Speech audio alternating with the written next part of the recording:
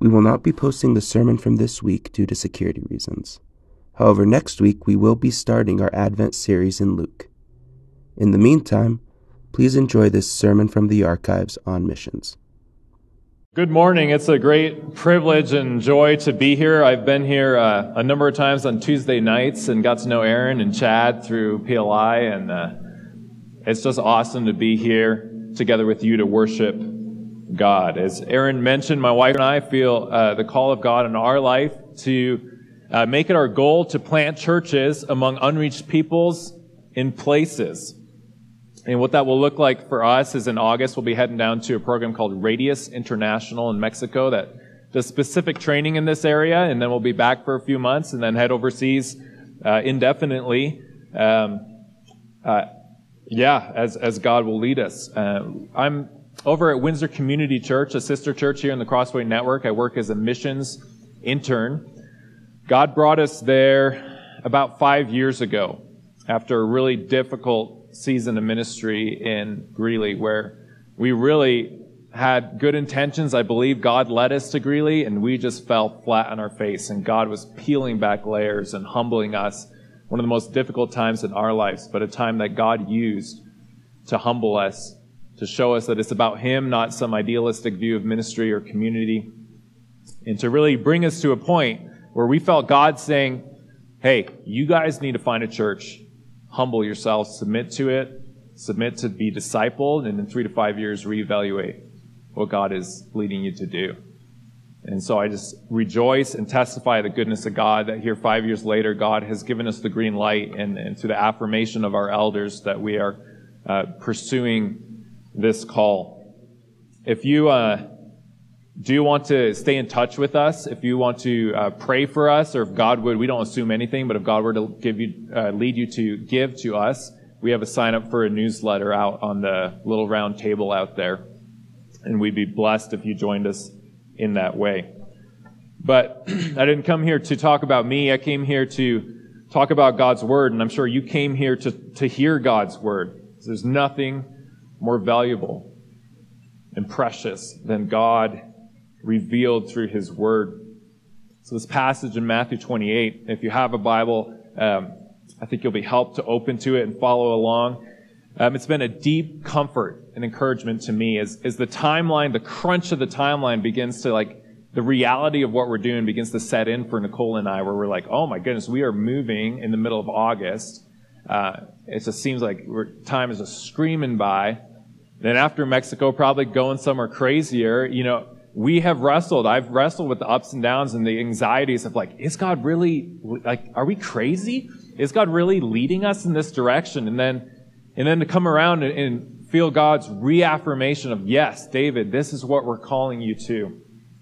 I don't know if you can relate to that in any way, of feeling God's call on your life and being convinced of that. And then as you take steps towards that the ups and downs of, like, wait, is this what He's calling us to do? But persevering in faith, and then God reaffirming that. So this passage has just been a great encouragement to me.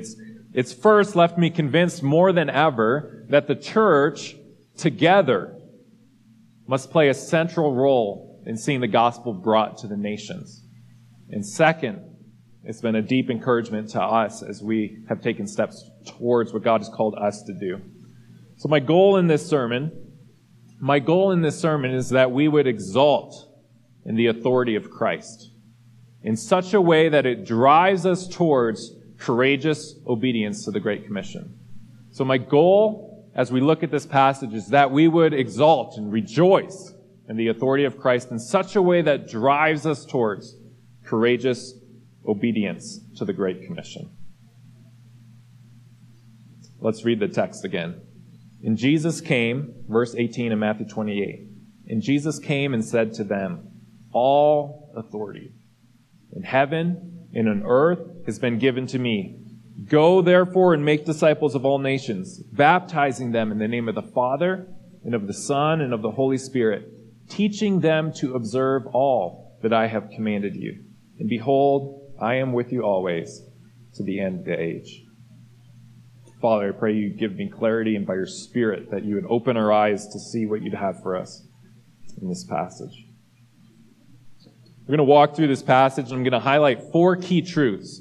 We're going to talk about some specific application, and then if we have time, we'll briefly look at one example from history of someone's obedience to this call. But let's start right at the beginning in verse 18. And Jesus came and said to them. Who is Jesus speaking to? If you look back in that passage of verse 16, we can see who he was speaking to. The 11 disciples. So Jesus here is speaking this command to the disciples together. Note that he could have spoken this to one of the disciples. Maybe he could have said, hey, Thomas, you go to the nations and make disciples. Peter, stick around. But he didn't. He said to the disciples together this command. This wasn't an individual command. It was a corporate command. And it's not a command for one member of a church or a couple select members. It's a command to the church together. It's a corporate command. It's to the church together that God has given the privilege and the responsibility to see the gospel brought to the ends of the earth. So does that mean that we all are called to go, to pack up and leave? No, that's not what we see in Scripture. We see that some are called to go, that some have the particular call, as Paul describes in Romans 15:20. I make it, he says, let me just read it, and thus I make it my ambition to preach the gospel, not where Christ has already been named. So Paul had a particular call to preach the gospel in places where Jesus had not been named. So some will go, and some will send.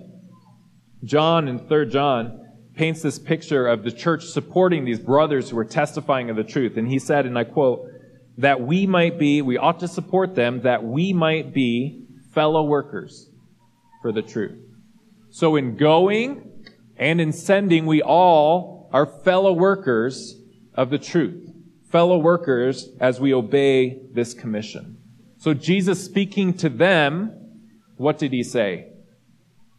All authority in heaven and on earth has been given to me. And this leads us to our first key truth, that Jesus has total authority over all spiritual and all natural powers, even in the middle of suffering and death. If you can think of Jesus speaking this to the disciples, and if we can back out, I think it's helpful to think what the perspectives of the disciples might have been. We know that the disciples viewed the Messiah, the Christ coming, as someone who would deliver them from Roman oppression, as someone who would come and establish the kingdom of Israel back to its glory days.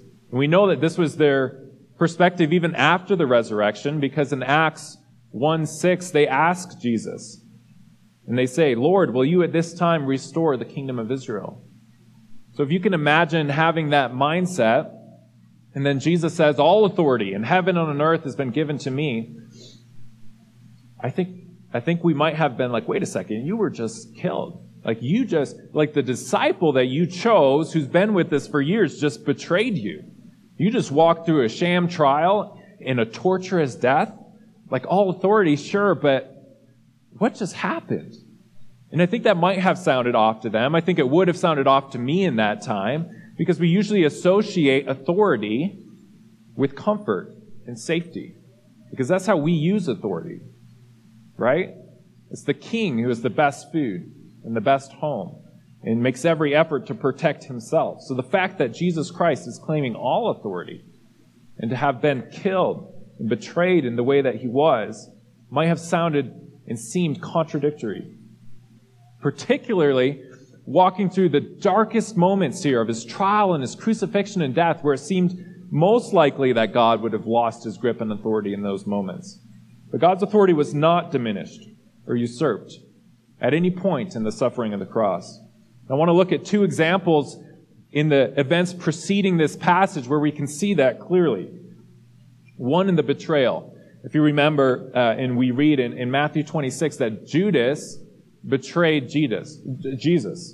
He went to the chief priests. In exchange for what he did, they paid him 30 pieces of silver. And later we pick up the story in Matthew 27, where Judas changed his mind, went into the temple, threw the pieces of silver down. In Matthew 27, the chief priest, taking the pieces of silver, said, it's not lawful to put this into the treasury, since it is blood money. So they took counsel and bought with it the potter's field as a burial place for strangers. Then was fulfilled what had been spoken by the prophet Jeremiah, saying, "And they took 30 pieces of silver, and they gave them for the potter's field, as the Lord directed me." The exact amount of silver paid to Judas. The purchase of the potter's field was a fulfillment of prophecy given hundreds of years earlier. Again, in Matthew 27:35, we read, "And when they crucified him, they divided his garments among them by casting lots."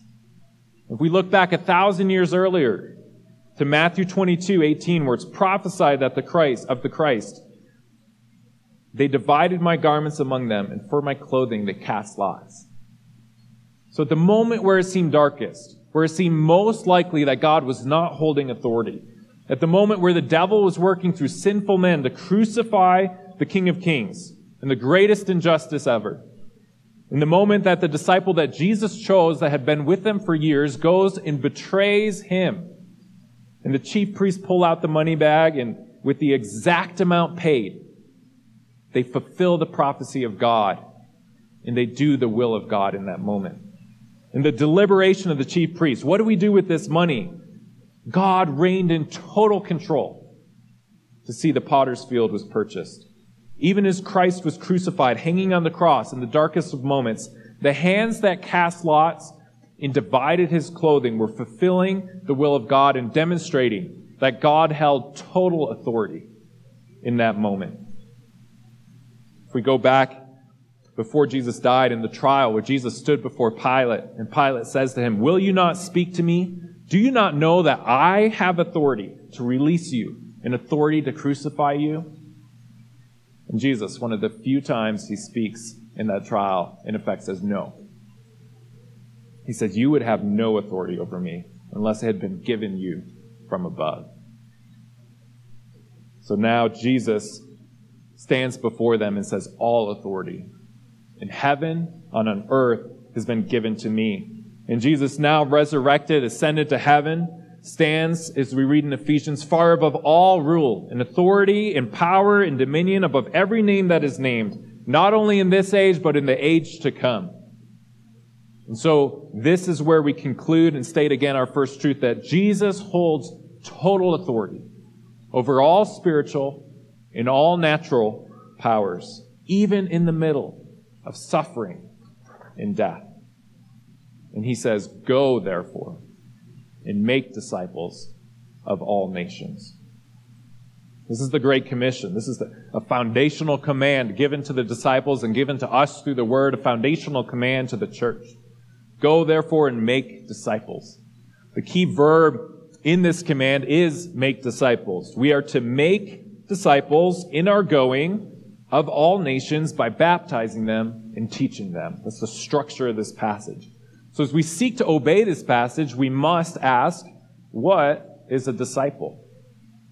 A disciple is a follower of Jesus. Discipleship is radically Jesus-centered. A disciple believes in Jesus for who Jesus says he is and what he has done. A disciple walks in fellowship with the person of Jesus. A disciple walks in obedience to the commands of Jesus. Jesus speaks of discipleship in Mark 8:34 and 35 and says, "If anyone would come after me, let him deny himself, take up his cross, and follow me. For whoever would save his life will lose it. But whoever loses his life for my sake in the Gospels will save it." Jesus required of his disciples total allegiance. So Jesus, who holds all authority, says to follow him, we must come under that authority. And Jesus said, a disciple is not greater than his master. That if they hated me, they will hate you. That we will face suffering and persecution. But in the paradox of the gospel, if we cling to our lives and seek safety, if we seek to save our life, we will lose it. But if we lay down our lives for his sake in the gospel, we will find life. We will find something, somebody who transcends, who is infinitely valuable, who transcends circumstances. And we can know in any suffering or even in death that this Jesus who is with us holds total authority. Peter says in his first epistle, chapter 4, verse 13, "But rejoice insofar as you share in Christ's sufferings, that you may rejoice and be glad when his glory is revealed." So in the darkest moments of our life, In the moments of our life where it seems most likely that God is losing his grip on authority, we can rejoice. We can be confident in God. Why? That you may rejoice and be glad when his glory is revealed. So that at the end, when the glory of God is revealed and we see clearly what we can't see clearly now, we can say, I knew it. That's why I rejoiced, because I knew God held all authority, that he was working in that moment for his good, for his glory, and for our good.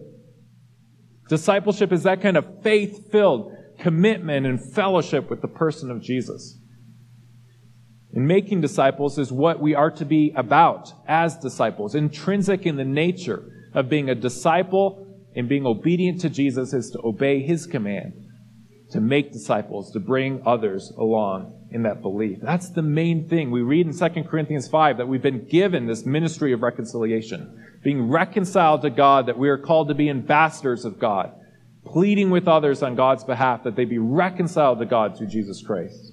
It's the reason we're here, to make disciples of the ends of the earth. So we go, we make disciples. Where are we to make disciples? Of all nations. Nations here, the word is ethne. It's a word used to describe a group of people who share a common culture in language, or a people group, if you've heard that term. In this verse, we're commanded to make disciples of all nations, or people groups. Or in Mark 16, all the world. Or in Acts 1, to the ends of the earth. Why did Jesus give such explicit direction in this command in regards to the extent of this call? I think it's because he knew it would take specific intentionality to take the gospel to the ends of the earth. That Jesus here is explicitly commanding us to make disciples to the extent of the ends of the earth, to the extent of all nations, because it will require intentionality and perseverance to see that accomplished. Let me give you an illustration here that I believe will help us understand the thrust of this passage. If in your job, if you're a manager of various stores, your management came to you and said, I want you to establish stores in every state in the U.S. It would be a right interpretation of that directive to focus then on states that don't have stores. To focus on states that don't have stores, to establish new locations there. And I think it's a right interpretation of the Great Commission to say that we need to go and make disciples, especially where disciples aren't being made. Especially among nations where disciples are not being made yet. And this leads us to our second truth, that Jesus, holding all authority, has commanded the church to make disciples specifically among the unreached. Whoa, David. Back up there. This you should be asking the question, is that really right? Is it right to say that we ought to, from this passage, emphasize the unreached? Or to say specifically the unreached? I believe so. And let me give 3 reasons. Reason number 1, the call to bring the gospel to all peoples echoes throughout Scripture. We see in God's promise and covenant to Abraham that through his offspring, which Paul specifically says is a reference to Jesus, through his offspring, all the nations of the earth will be blessed. We read in the Psalms again and again language like this. May God be gracious to us and bless us and make his face shine upon us, that your way may be known on earth, your saving power among all nations. Let the peoples praise you, O God. Let all the peoples praise you. Let the nations be glad and sing for joy. We see in the prophets God's jealousy that his name be known as great among the nations. Again and again, statements like, then they will know that I am the Lord. We see in the New Testament, as Paul goes out with a desire to proclaim the gospel where Jesus is not named, we see in Revelation 7, in the throne room where every nation, of people of all tribes and peoples and languages come around the throne saying, salvation belongs to our God who sits on the throne and to the Lamb. And we see specifically in this passage where we're commanded by Jesus to make disciples. The context of this passage is that except for people who had some interaction with Jesus, the world was unreached. And Christ was commanding his disciples to take the gospel to the unreached world and make disciples. So is it right to emphasize the unreached? I believe so. Reason number one, the call to bring the gospel to all nations, the call for all peoples to worship God echoes throughout Scripture. Reason number two, there is still great need among unreached peoples. What do I mean by unreached? One pastor describes it in this way. Unreached peoples and places are those among whom Christ is largely unknown and the church is relatively insufficient to make Christ known in its broader population without outside help.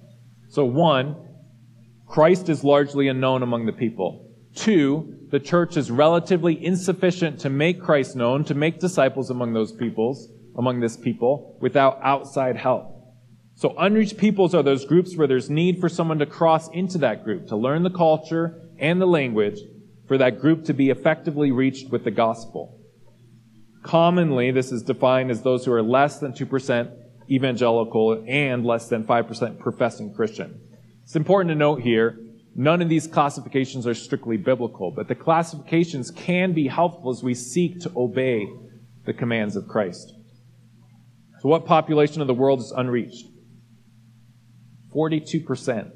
3.24 billion people are unreached, near half the world population.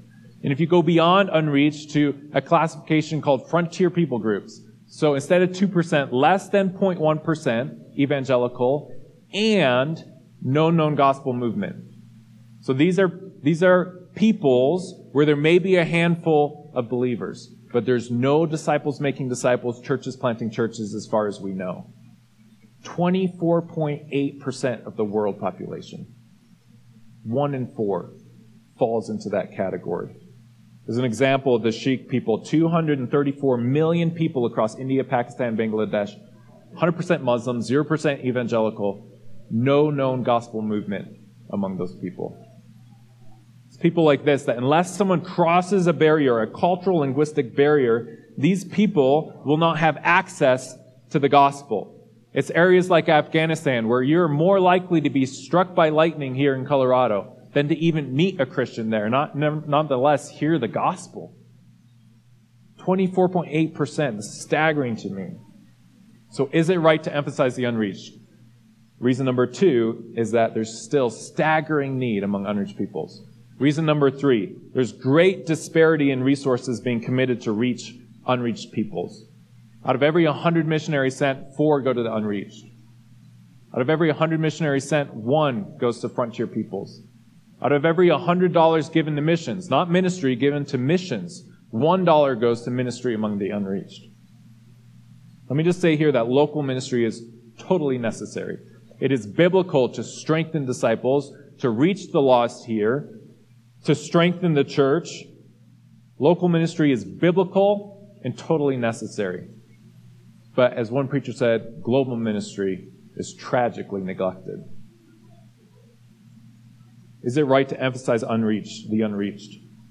Reason number 3, there's great disparity of resources being committed to make disciples among the unreached. So we emphasize the unreached because we see in the Bible the heart of God that all peoples worship Him, echoed throughout Scripture.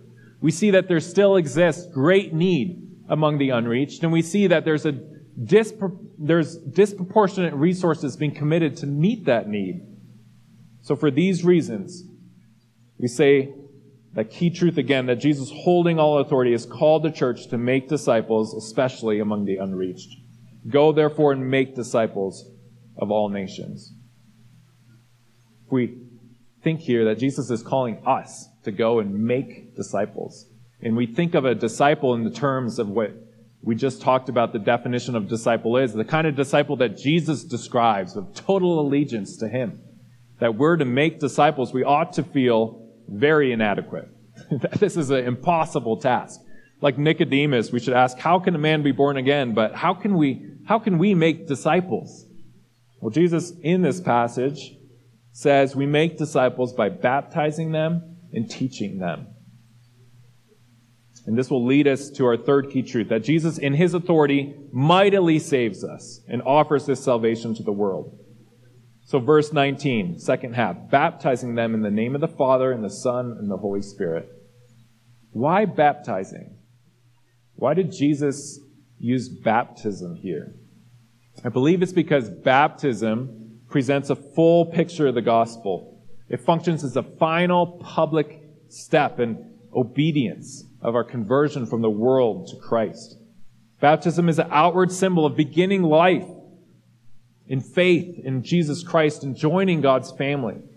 It's an identification with Jesus' death and resurrection. It's symbolic of the new birth.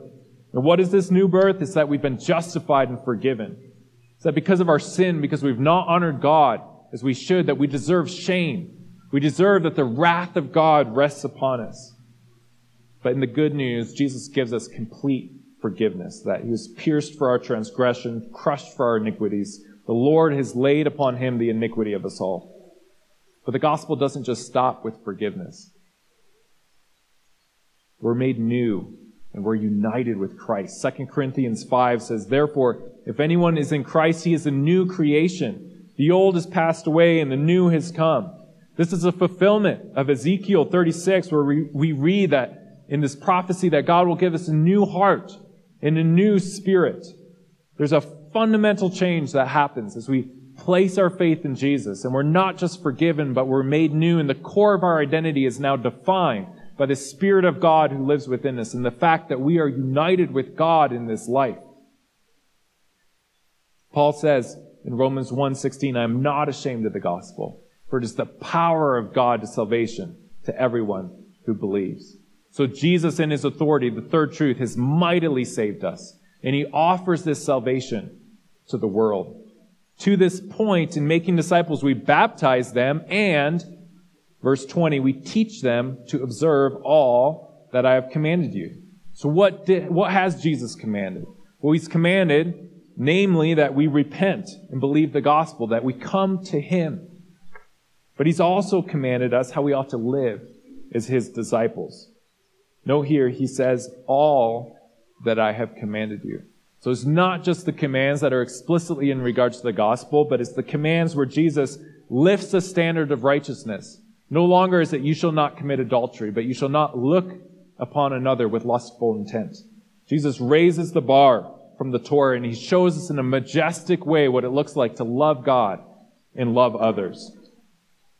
Note again from this text that we're not just to teach them the commands, but we're to teach them to observe all the commands, which again should point us towards our inadequacy and at the same time point us to the truth that Jesus has mightily saved us. And he offers this salvation to the world. And this salvation includes the grace of God, the Spirit of God living within us. And as we grow in repentance and belief and living in faith in Jesus, that we can grow in obedience, in meaningful obedience to the commands of Christ. As Romans 8:4 says, in which we read that God sent Jesus in order that the righteous requirement of the law might be fulfilled in us, who walk not according to the flesh, but according to the Spirit. Or Galatians 5:16, but I say, walk in the Spirit, and you will not gratify the desires of the flesh. The gospel is effective. It is powerful. It is, in fact, the power of God to salvation for those who believe. And there is hope in this life of the gospel working real and meaningful life change and triumph over enslaving sin in this life as we grow in belief in repentance in Jesus. And the power of that lies in the fact that he is with us. As we read in the closing of this passage that, behold, I am with you always to the ends of the age. He's with us. He has all authority. His gospel is powerful and effective, and armed with that truth, we're commissioned to go and make disciples with him to the ends of the earth. What more can we ask? That we get to be with him, to walk in fellowship with God who holds all authority, who's gone before us, who understands our temptations, who understands what it's like to walk through suffering, who understands what it's like to walk in obedience to the point of death. The one who's now given us the privilege of all privileges, to see the gospel proclaimed, to see light shown in darkness. He's not distant. His presence is not limited by time. It's not limited by suffering. He is not powerless. He is not unavailable. As we read in Hebrews, I will never leave you nor forsake you, so that we can confidently say, the Lord is my helper. I will not fear. What can man do to me? And here we have our fourth and final truth, that Jesus, who's reigning in all things, promises to be with us to the end of the age. I don't know of a better passage that encapsulates these truths than Romans 8. What shall we say to these things? If God is for us, who can be against us? And jumping down to verse 35, who shall separate us from the love of Christ? Shall tribulation or distress or persecution or famine or nakedness or danger or sword? As it is written, for your sake we're being killed all the day long. We are regarded as sheep to be slaughtered. No, in all these things we are more than conquerors through him who loved us. For I am sure that neither death, nor life, nor angels, nor rulers, nor things present, nor things to come, nor powers, nor height, nor depth, nor anything else in all creation will be able to separate us from the love of God in Christ Jesus our Lord. So let us exalt in Jesus, who has total authority over all spiritual and all natural powers, even in suffering and even in death. And let us exalt in Jesus, who has mightily saved us and who offers this salvation to the world. And let us exalt in Jesus, who's promised to be with us even to the end of the age. And let us be stirred by that to courageously obey Jesus, who commands us to give ourselves to making disciples of all nations. The application I want to bring in this passage, you might be surprised, it's not me asking you all to move to India or to empty your checkbooks. It's actually more radical than that. You know, I think people, as they hear what we're planning to do, are like, oh, that's radical. But the call of this text and the call of the gospel is more radical than that. It's a call to come under the authority of Jesus. It's a call of total allegiance to him. It's a call that we all, at the foot of the cross, open our hands and say, Jesus, what would you have me do in obedience to this text? Would Jesus be leading you to go? Billions await to hear the gospel. This is a command that he's given us to make disciples of all nations, and it's yet to be completed. Unreached peoples often exist in difficult places that are difficult to access, and it's difficult work to persevere in. There's great need for those who will go, who will prepare well, for churches who will train up people to send them to go. Paul says in Romans 10, how are they to believe in him of whom they have never heard? Some of you here today may have never even thought of the possibility of you going.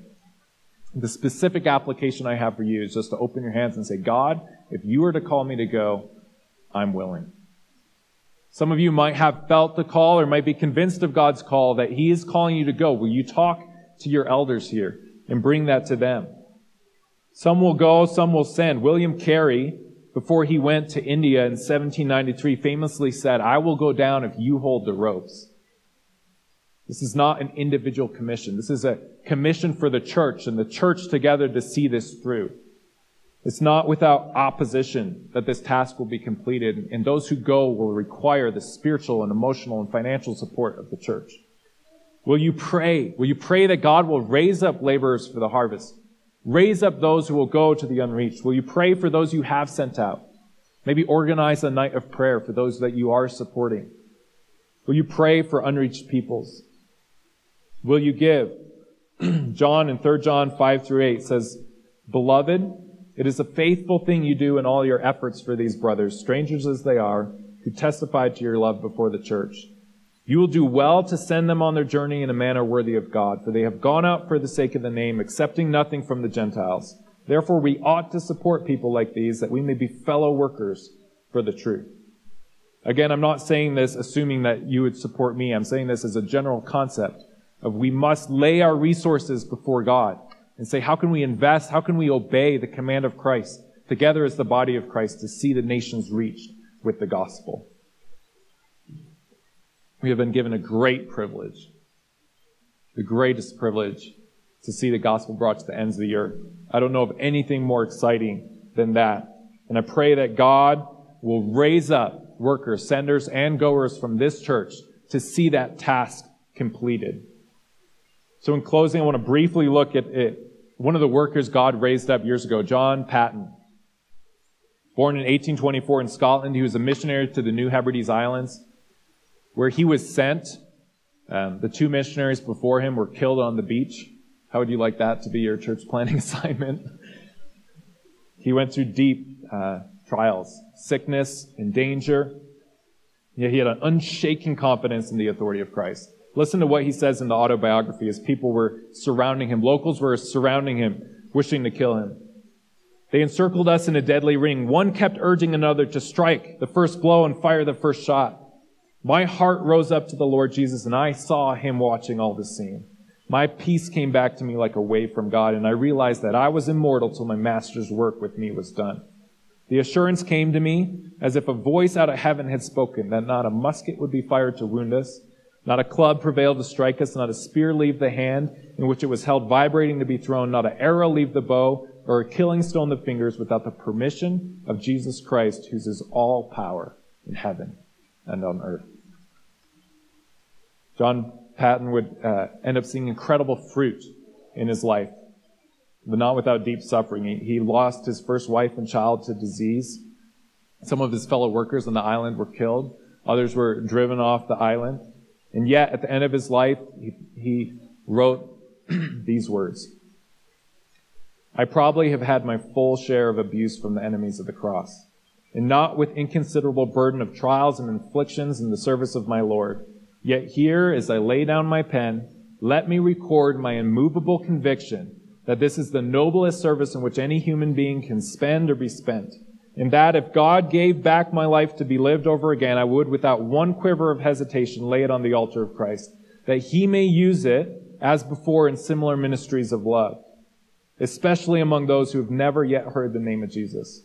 Nothing has been endured, nothing that can now befall me makes me tremble. On the contrary, I deeply rejoice when I breathe the prayer that it may please the blessed Lord to turn the hearts of all my children to the mission field, and that he may open up their way to make it their pride and joy to live and die in carrying Jesus and his gospel to the heart of the heathen world. God gave his best, his son, to me, and I give my best, my all, to him. As Jim Elliot said, he is no fool to give what he cannot keep, to gain what he cannot lose. And we will not be fools, you will not be fools here, to give yourselves with abandon as senders and goers to the one who gave his best, his all, for us. Let's pray. Father, I thank you for this rich passage, that you are the King of kings and Lord of lords above all authorities. That you hold all authorities, even in suffering, even in death, and that you commission us to go. You've given us such a privilege. And I pray that we would boldly obey, that we would this morning lay ourselves again before you, recognizing you hold all authority.